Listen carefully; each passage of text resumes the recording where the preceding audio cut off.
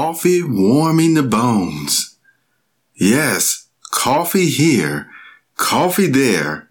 I hate when it has a spill because it needs to go right to the place that will make you feel the best. And that's what?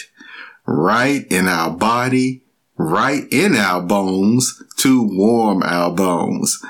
Hi, I'm James and welcome to this Perceptive Readers 4-part series. Yes.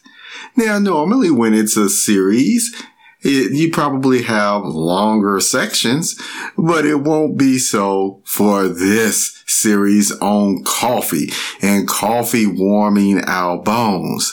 See, over the next several podcasts, you will actually learn a few things about coffee that you maybe have never thought about. Isn't that interesting? And you may say, just enjoy the drink. Yes, we do that as well. And let me take a sip of coffee since I'm talking about enjoying it. Now, didn't that sound good?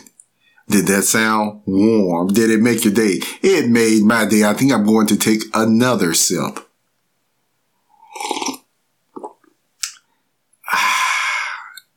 Now, isn't that something again? One thing about coffee that you heard me say, and I'm going to keep sharing it with you, is that coffee is one of life's pleasures. Yes, in some circles, it may be considered a quality of life. Put it this way. If people got upset over tea one time with the tax being too high on that, just imagine how people feel about coffee. It is certainly wonderful. All the same, coffee here and coffee there, there are actually different effects that our coffee has on the body, where some people may say, I don't drink it that much, which is certainly understood. We understand that. And I want to talk about some of those effects.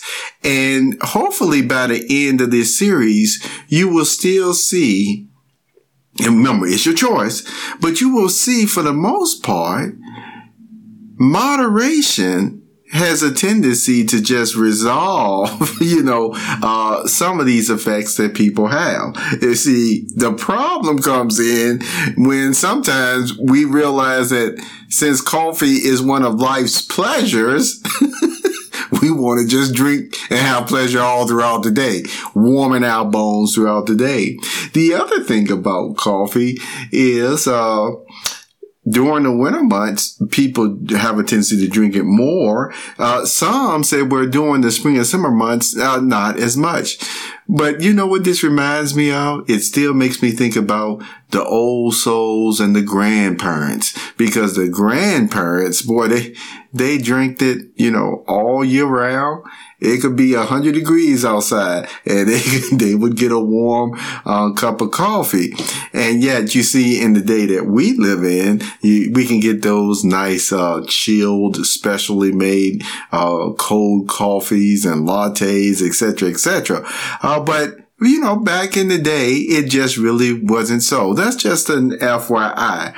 So, in this series again, it will be about the same length that we have right now as we enjoy coffee here, coffee there, coffee to warm our bones everywhere, and the enjoyment of the topic of coffee. And I will be doing this through 2 or 3 separate or different ways to bring out this information to you. All right. So thank you for being here on this Perceptive Readers, a 4-part series, Coffee Warming the Bones, warming our bones. Yes, it's one of life's pleasures. I leave you with another sip of coffee.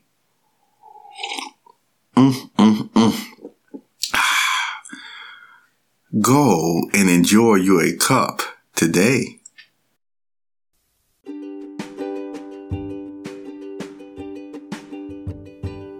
You have just listened to the Perceptive Readers podcast. Remember, until next time, If you read something that encourages you to improve or enhance your life for the better, it becomes your reality.